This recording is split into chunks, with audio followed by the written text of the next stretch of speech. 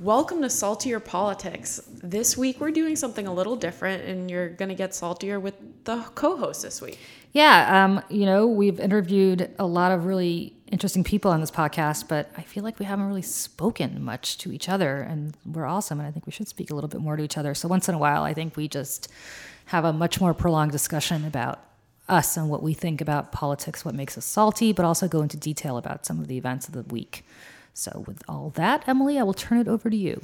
All right. Well, this week was an interesting week for technology. And by that, I mean, when the Google CEO testified to Congress, he had a lot of great moments. Well, we saw a lot of great moments with lawmakers revealing their complete and total ignorance about technology. So as your job as, consulting or a strategist, how would you kind of consult some of these judiciary lawmakers to not look like complete noobs? Well, first of all, the average age of members of the House and Senate is a little older than millennials. So I don't know that I remember, I think it was a congressman or a senator from Alaska, I can't remember which one, that referred to the internet as the interwebs. So a series of tubes that connect things.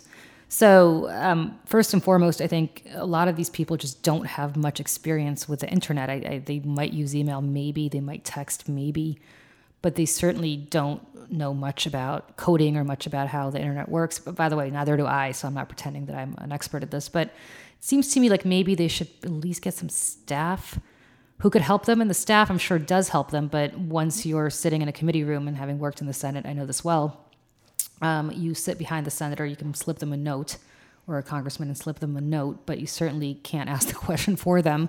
And so you saw this when Mark Zuckerberg was testifying a few months ago on Facebook, and they let him get away with murder, not because they intended to let him get away with murder, but because they just didn't know how to debate something that he was so much more well-versed in than they were. And so I think that's partially part of the problem. We just are dealing with people who are not in the same space, either generationally or technologically. All right. What would you do post, for example, the Steve King moment when he held up his iPhone and, the Google CEO said Google and Apple are different companies? What is the kind of cleanup you do after that? Or do you do any? Well, if I worked for Steve King, I'd be doing a lot more cleanup than just on that. Steve King, I feel, needs somebody to go after him with what you use in a circus elephant. Clean up what comes out of the back of them. But look, I don't know that you can clean that up. But if you're interviewing the CEO of a company, you at least have to know what the company does. And you at least have to know that they don't manufacture iPhones or iPads if they're at Google, any more than you would ask the guys, Tim Cook at Apple about Google's products, or Mark Zuckerberg about Apple's products.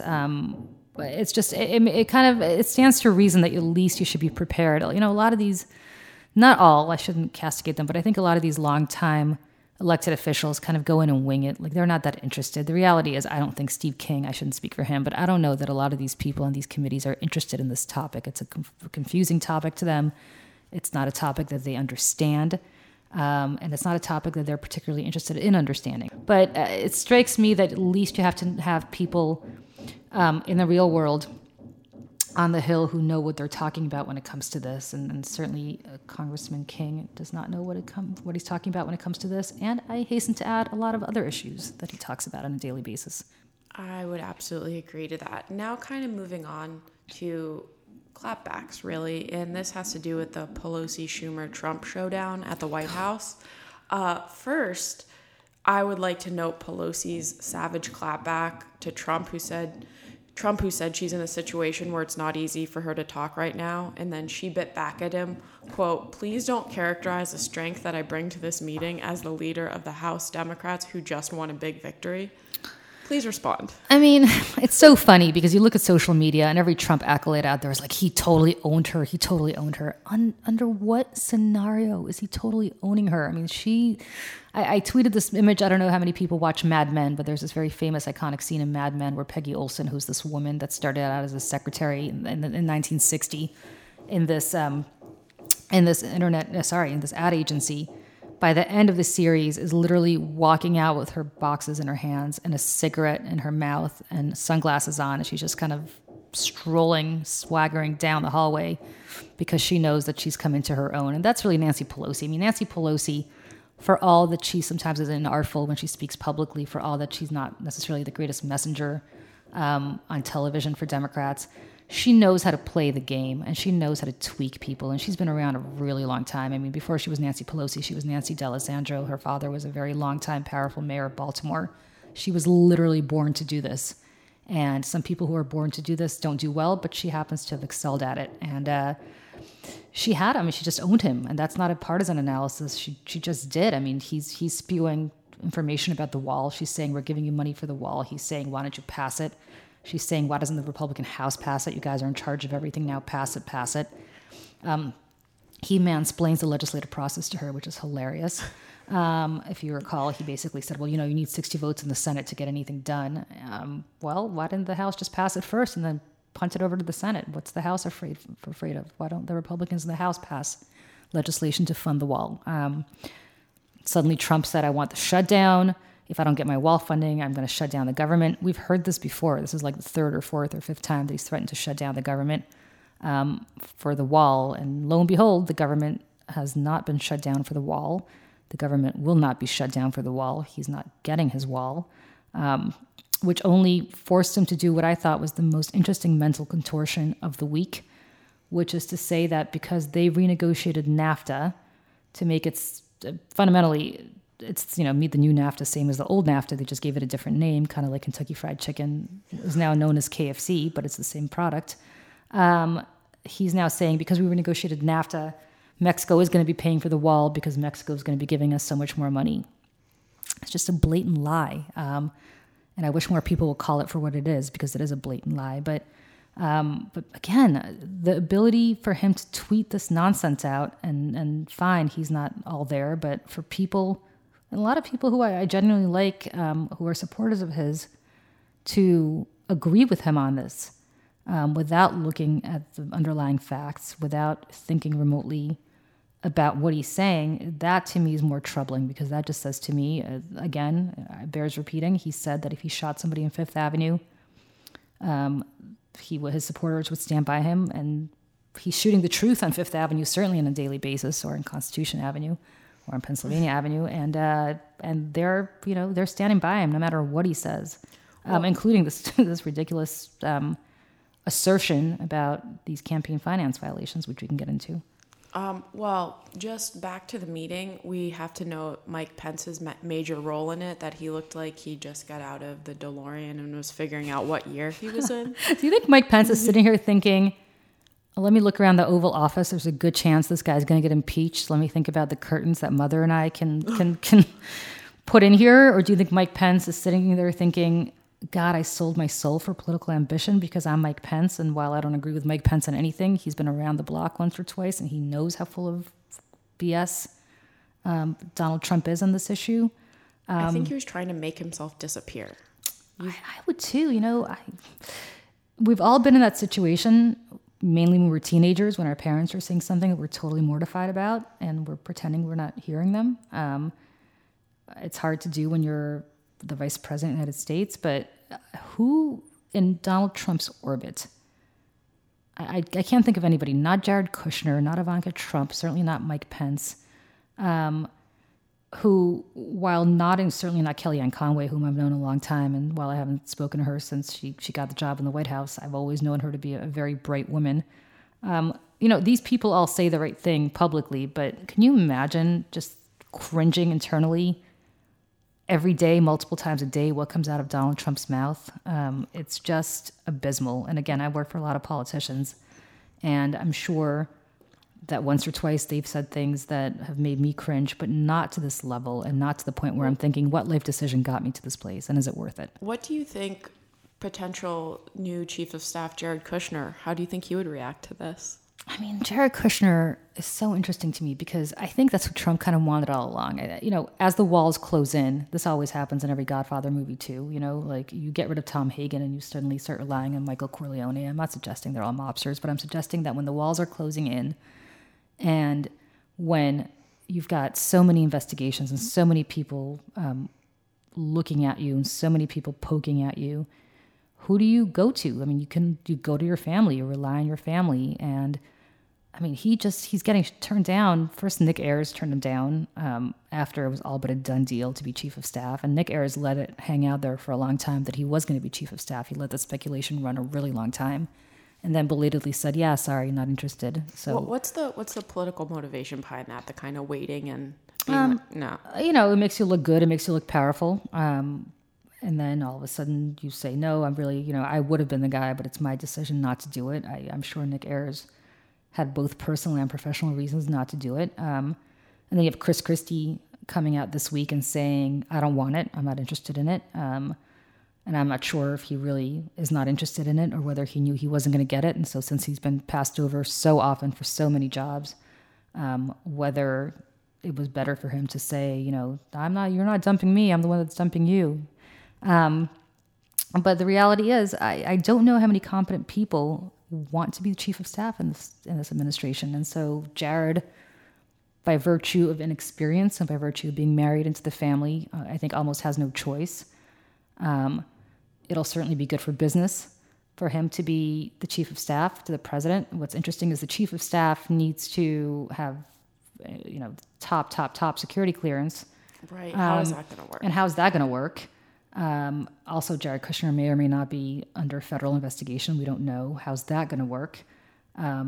If nothing else, Jared Kushner has a criminal defense attorney, Abby Lowell, on the payroll. So I'm not sure how that works in being able to do the job of chief of staff while at the same time having to deal with a criminal defense investigation or a criminal investigation. So I don't know, but I mean, nothing about this administration makes sense.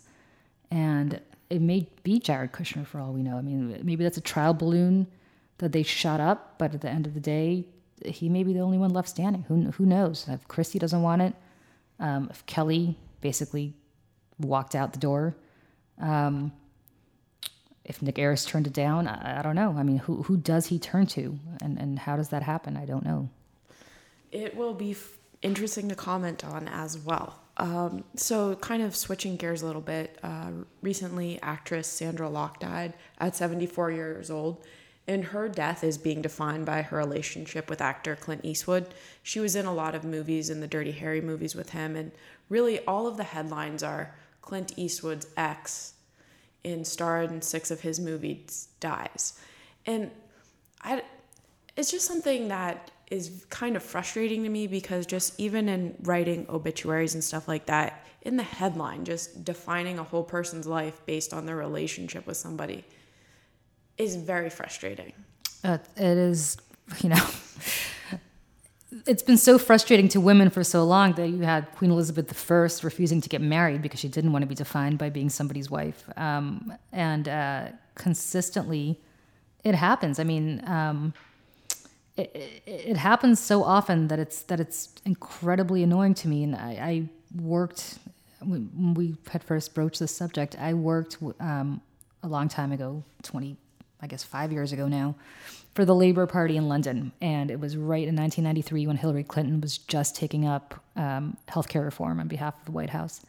And I remember I was a very low level, not even a staffer, I was an intern, full-time intern there, but my boss took me for lunch to the House of Lords, which I thought was really cool.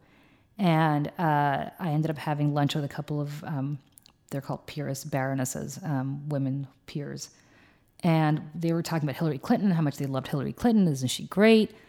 And I said, yeah, I'm not sure about her being in charge of healthcare reform. And they said, why? And I said, well, I mean, what are her qualifications? They said, well, she's very smart. I said, I'm sure she is very smart, but she's not the expert on this issue. I mean, surely there are people who are better experts on this issue. And she's basically there because she's the first lady and she's married to the president. And that's why she's in charge of healthcare reform. And they said, well, yeah, but what's wrong with that?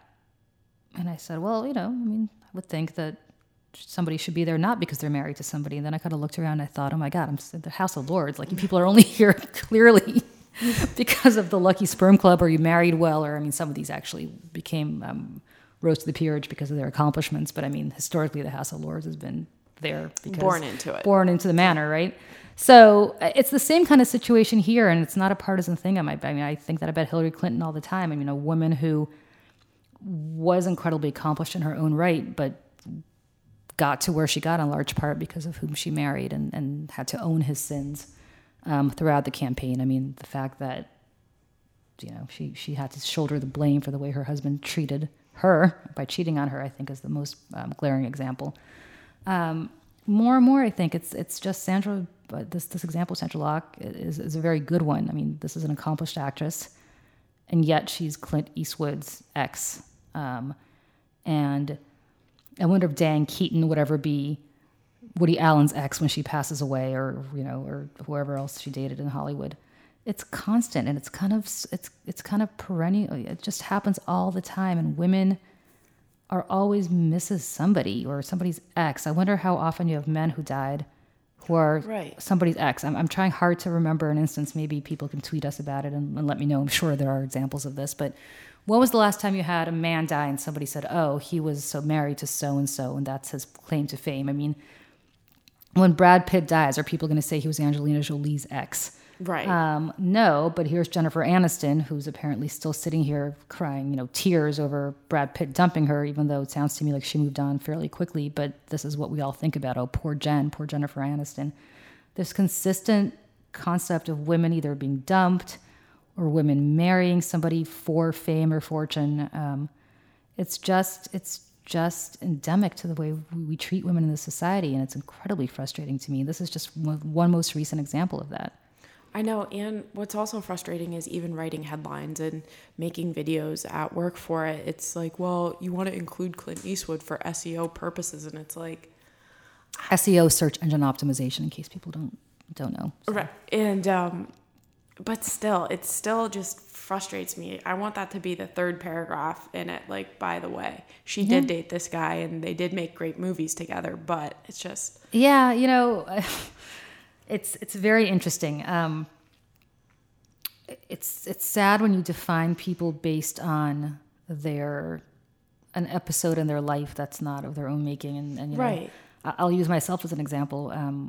Randomly, this week, somebody sent me a clip, Emily, and then I sent it to you, and both of us had the same reaction. We're like, huh, where's this coming from? That they're making a movie about oh my gosh, the Fox News Roger Ailes saga, and it's a Nicole Kidman movie, and I think she's playing Gretchen Carlson, and then there's a Charlize Theron, starring role in it, and she's playing Megyn Kelly, and that's all fine, and then randomly. I got this. I mean, when I say randomly, the text from you, I just got it, and I was around people, and I'm like, wait. I know there are words on it that we probably could use on this podcast, but I'd rather not. But both of us were like, what? But anyway, some actress who I'm sure is lovely. I actually saw her in The Help a long time ago, and Anna O'Reilly is playing me, which is bizarre. But all I kept thinking about is, okay, so I've had a 25-year career, and a lot of it was spent at Fox. But most of it was spent doing something completely unrelated, which is working as a political consultant, as a crisis communications consultant for corporations. And suddenly, this very, very, very minor episode in my life is that's what's being made into a movie. I mean, the movie's not clearly about me, but that episode of my life is what people are focusing on. And again, it's more to your point about random episodes of your life that are focused on that really are not the focus of your personal life. And in that case, going back to Sandra Locke, I mean, I'm sure the raison d'etre of her life professionally was not that she was Clint Eastwood's ex. Right. It was she was an actress, and that's what she did for a living. And that's what she should have been known for, because she did a lot of good work. And unfortunately, because of the need for, as you said, for SEO and the need for people to get clicks and for salacious stuff, women, more often than men, but women are really tagged with the most salacious part of their personal or professional lives rather than what they've worked towards their entire career. She'd spent her entire career being an actress. That's not what we were hearing about. We're hearing that she was somebody's ex. And so that I find really annoying, especially this week in light of what we just discussed. definitely more to come on as that Right. transpires. Anyway, well, still speaking of iniquity, recently we saw that frat president at Baylor University, Jacob Anderson, got away with a plea deal after apparently raping a student. It's pretty much this whole iniquity of white males getting this kind of sentence while someone like Cyntoia Brown gets locked away and fights for her clemency. Well, I mean, where to begin? First of all, disparity in sentencing and racial disparities in sentencing continue to be ridiculous, which is why we'll get to this later, but why especially marijuana legalization to me is a prime example of that. I mean, think about the kids that get locked up for possession of pot. It's usually, unfortunately, statistically, the poor black kid in the inner city, not the rich preppy kid in the suburbs whose parents have the money to get a good lawyer to get them off for having a I don't even know, dime bag of Right. This is how much I don't know. This is how much I know about pot. I don't know what the quantity is. It a dime bag, whatever the quantities are of marijuana possession. But this is another really good example. And Baylor, was a good Christian school down in Texas, and that's really unchristian behavior this guy engaged in. Right, and the evidence against him. So pretty much his victim claimed that at a frat party in 2016, he let her out back where she lost consciousness. He raped her and choked her. And then she woke up. She was alone, lying face down and gagging on her own vomit. And then later, a sexual assault nurse verified the rape. So, I mean, this had evidence. Yeah, certainly. I think we don't, more and more, I think, especially when it comes to sexual assault, you have people who just legitimately don't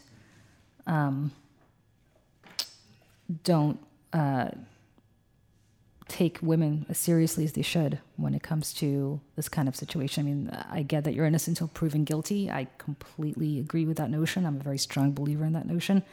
But it's very rare that you don't take something to a grand jury when something like this happens. But very often it doesn't get taken to a grand jury, even when there's physical evidence, even when there's really no reason to take it to a grand jury. Meanwhile, the other case that you mentioned is a woman who killed her attacker. I mean, this guy was about to rape her, and she was under 18, I believe, right? Right. Yeah. She was forced into prostitution and still underage when this... Right. And so she killed the man that was trying to have sex with her, and she just got the book thrown at her, and she deserves clemency from the governor. But how a judge could sentence her to that when it was all but self-defense, it makes no sense to me. I mean, where is it just where a rapist gets off with a slap on the wrist, but the victim is the one who, for fighting back, ends up in prison? And interestingly, I mean, you have, these are the same people that talk about stand your ground laws, and if somebody comes into your house and you feel threatened, you get the right to sue them. Okay, well, this woman was threatened. I mean, she was underage, she was getting raped, she killed the guy. How much more of a threat could it be? It's a good guy with a gun up until I think the person's a minority. Yeah. But if it's a black woman with nothing but self-defense, then suddenly she's this horrible human being that needs to be locked up from society.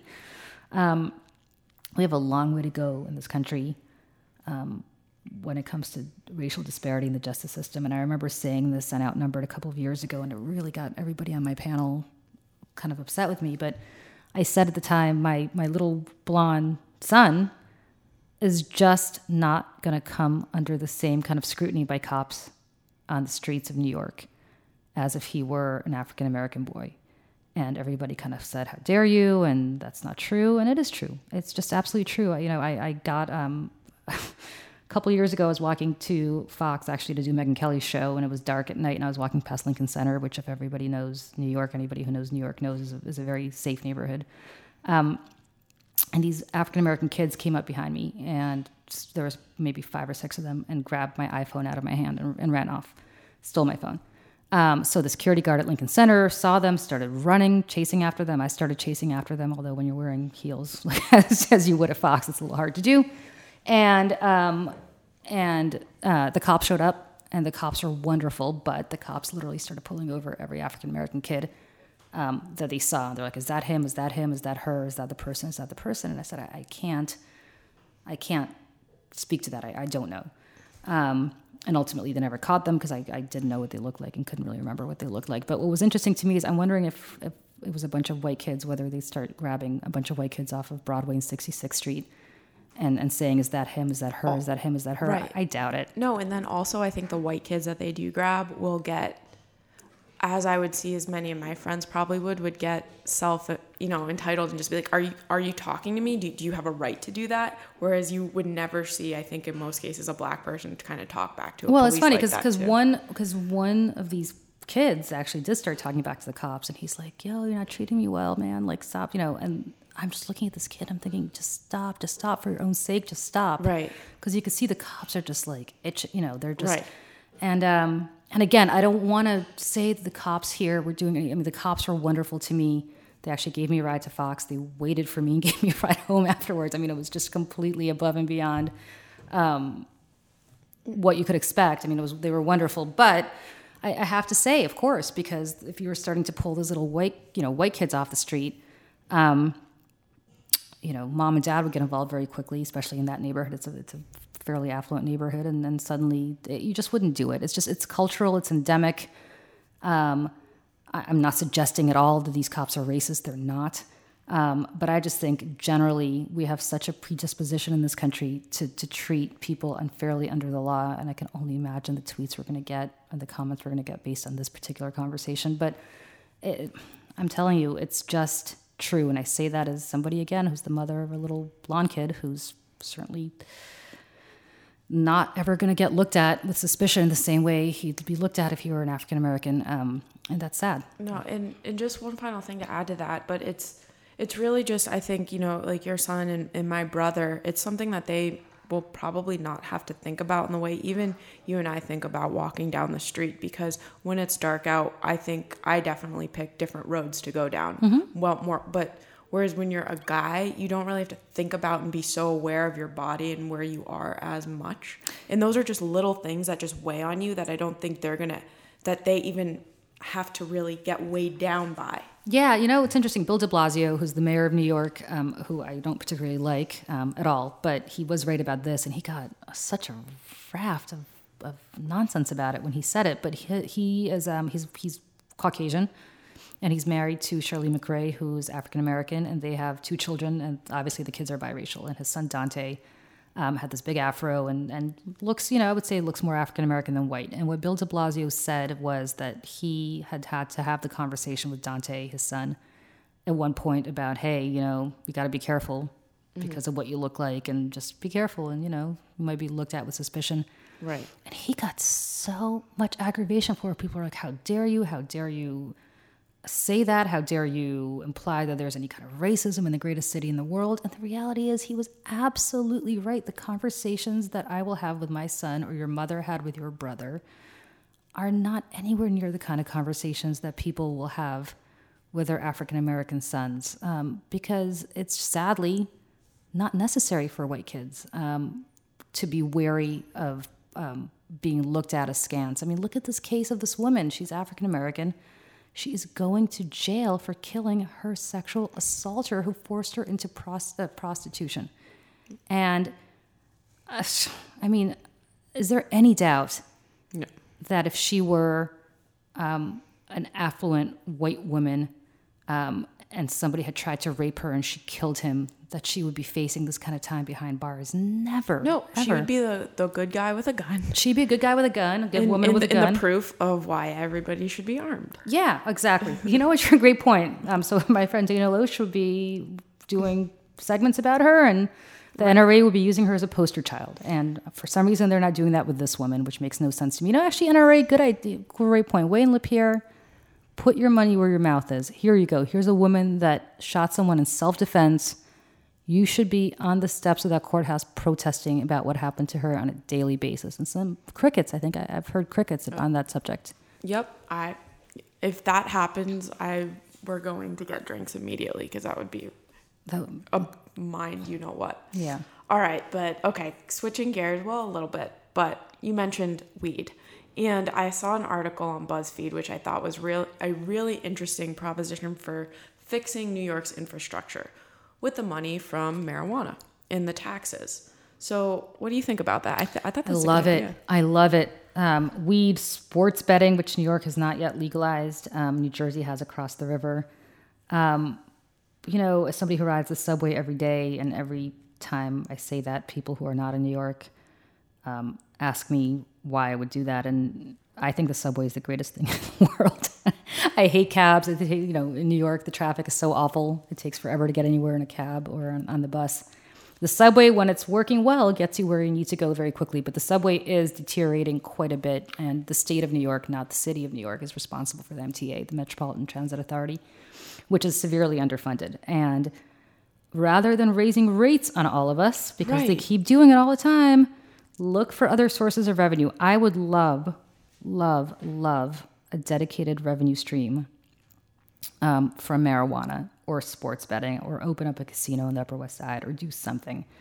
Or, I'm sorry, not on the Upper West Side, but Hudson Yards on the west side of New York. But there are ways to pay for the subway. I don't think it would pay for the full freight, but there are ways to do it without constantly forcing riders to pay more and more and more.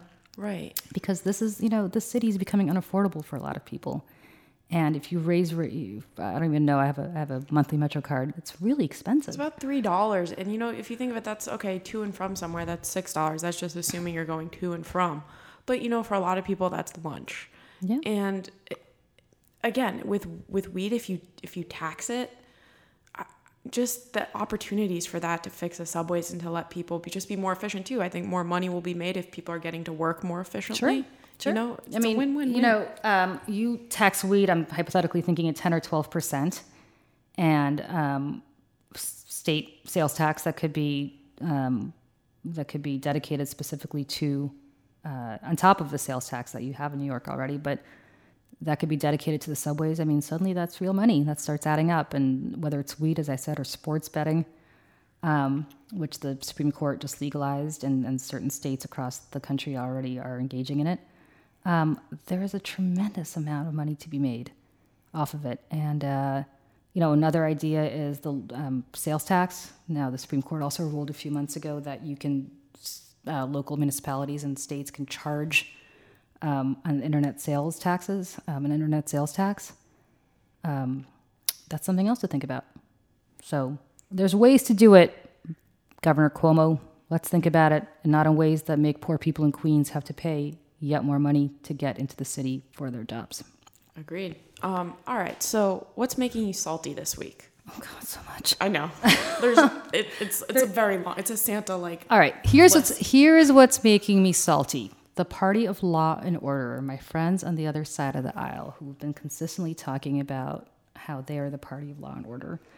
And here you have not just Michael Cohen, the president's former fixer, but also AMI, the National Enquirer guys, David Pecker and other executives, basically saying that, yes, Donald Trump was in the room when discussions were made about paying off Stormy Daniels and others in exchange for their silence, the Catch and Kill Stories National Enquirer, in exchange for their silence about their affairs with Trump. And the fact that, yes, this was not to protect Melania Trump and her feelings, but it was done because it was right before the election, and they were worried how it was going to affect the election. So I've heard a bunch of nonsense in response to this. Nonsense number one is, no, of course it was done to protect Melania's feelings. Well, the interesting thing is that this affair had happened within days. Affair is a really... When did the Enquirer care about feelings? Well, not only that, that's right, but more importantly, that Trump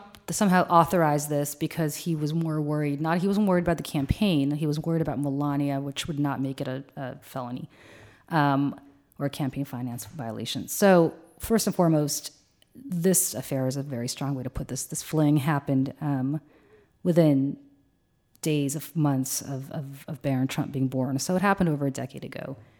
And for a decade, he didn't really care about his wife's feelings, right? Suddenly, within a month of the election, we're supposed to believe that he really cares about Melania Trump's feelings. So, and that's why he wanted to kill the story. So let's debunk that myth. The second part of this is, of course, that, this happens all the time, and how many people violate campaign finance. My favorite is Rudy Giuliani. He's like, well, nobody got murdered. Actually, Rudy Giuliani is the epitome of what's making me salty, because Rudy Giuliani, Mayor Squeegee, the man that used to literally arrest squeegee men who try to clean your windshield in New York City, suddenly is like, well, nobody got killed, nobody got murdered, nobody got raped. Yeah, you know what? I don't think a squeegee guy cleaning my windshield without my permission was going to rape or murder me either. He would pick those people up and throw them in jail. The whole broken windows theory of his administration was, if you don't go after the guys that break the windows, you're never going to get the guys that commit murder. So former prosecutor Rudy Giuliani, former mayor Rudy Giuliani, never met a low-level crime that he didn't love. And by the way, this isn't a low-level crime. This is a legit issue. And again, I work in politics. You don't do this. You just don't do this, because that's why we have campaign finance laws. That's why we have the very toothless but still existent Federal Election Commission, to ensure that we don't do this. And, for those that are comparing this to Barack Obama not disclosing, he didn't, those were routine campaign violations, and he paid a very hefty fine for it. But it was not done to commit a felony. It wasn't done to hide something that would have materially affected his campaign. And nobody's made that accusation. And for those that are saying, well, John Edwards got away with this, John Edwards didn't get away with anything. John Edwards, most of the jury was hung on most of the counts with John Edwards, but specifically, they didn't have a witness to back up the allegation that John Edwards paid this woman for electoral purposes. In fact, it sounds to me like he paid her because he was trying to support this baby that he was trying to keep under wraps, not for any electoral purposes. In this case, this was done purely for electoral purposes. He wasn't doing this to support Stormy Daniels and their unborn child. They didn't have a child. He wasn't doing this to help poor Stormy Daniels out, because he would have done that a decade ago if he felt sorry for her. He was doing this for one reason and one reason only. She was threatening to go public, and he did not want that to affect his election. So that's what's making me salty. Rudy Giuliani, just go. I mean, just turn in your bar card. Just go. Enough. I mean, these guys don't know when to leave the stage. And Rudy Giuliani, had he just left it alone, his legacy would have been a noun, a verb, and 9/11. And we all would have known him as America's mayor. But instead, he's embarrassing himself daily and more importantly, undermining his own record on law and order that he worked his entire career to build up. Yep. There you go. That's what's making me salty. All right. So what's making me salty this week are Florida legislators who are failing to enact Amendment 4, which automatically restores voting rights for everyone except those convicted of murder or sex crimes. And the amendment passed completely overwhelmingly with 65% of the vote. And now lawmakers in Florida's capital are saying that they need direction to pass it, and they're hesitating. Well, that's not the point of an amendment that was voted on by the state. It's to get around the legislature. So pass it. It was passed overwhelmingly. And in the people up in Tallahassee are just, we need more direction. No, you got the direction. Florida, the people spoke. Florida makes you salty every single week. It does. It does. It's like the bane of your home state. I know. I just, every time, because I feel like I can't defend it anymore. I'm just like, the weather's great. I'm off to Florida next weekend, actually, for 7 magical days. We'll both be there. And yes. Our next segment for what's making you salty, I guess, may come from Florida. It probably will, because Florida actually, every time I'm there, it makes me salty. I don't appreciate Florida the way other people do. And it turns out I have to go there for work in January as well. And every time I do that, everybody thinks how lucky I am. And all I keep thinking is, no, I just want to go back to New York. Every time I do come back into the city, though, it's a great feeling. It really is. I have to say, every time that plane lands and you see the New York City skyline, I actually get a little flutter in my heart. I know. Ultimately, either you're a New York girl or you're not. And what was that Carrie Bradshaw thing about Sex and the City that she said the fifth lady in Sex and the City, or Sarah Jessica Parker said this, the fifth lady in the city was New York City. Because she had such a love affair with the city, and so do I, and so do you. I know. I guess that's our guest today. New York City, New York City, which hopefully will legalize pot and whatever else they need to do, and fix the subways. Because enough already. Come on, it's New York City. How is pot not legal here, and it's legal in Colorado? It's crazy train. Anyway, all right, everybody. Thank you so much for joining us. We will see you next week. All right.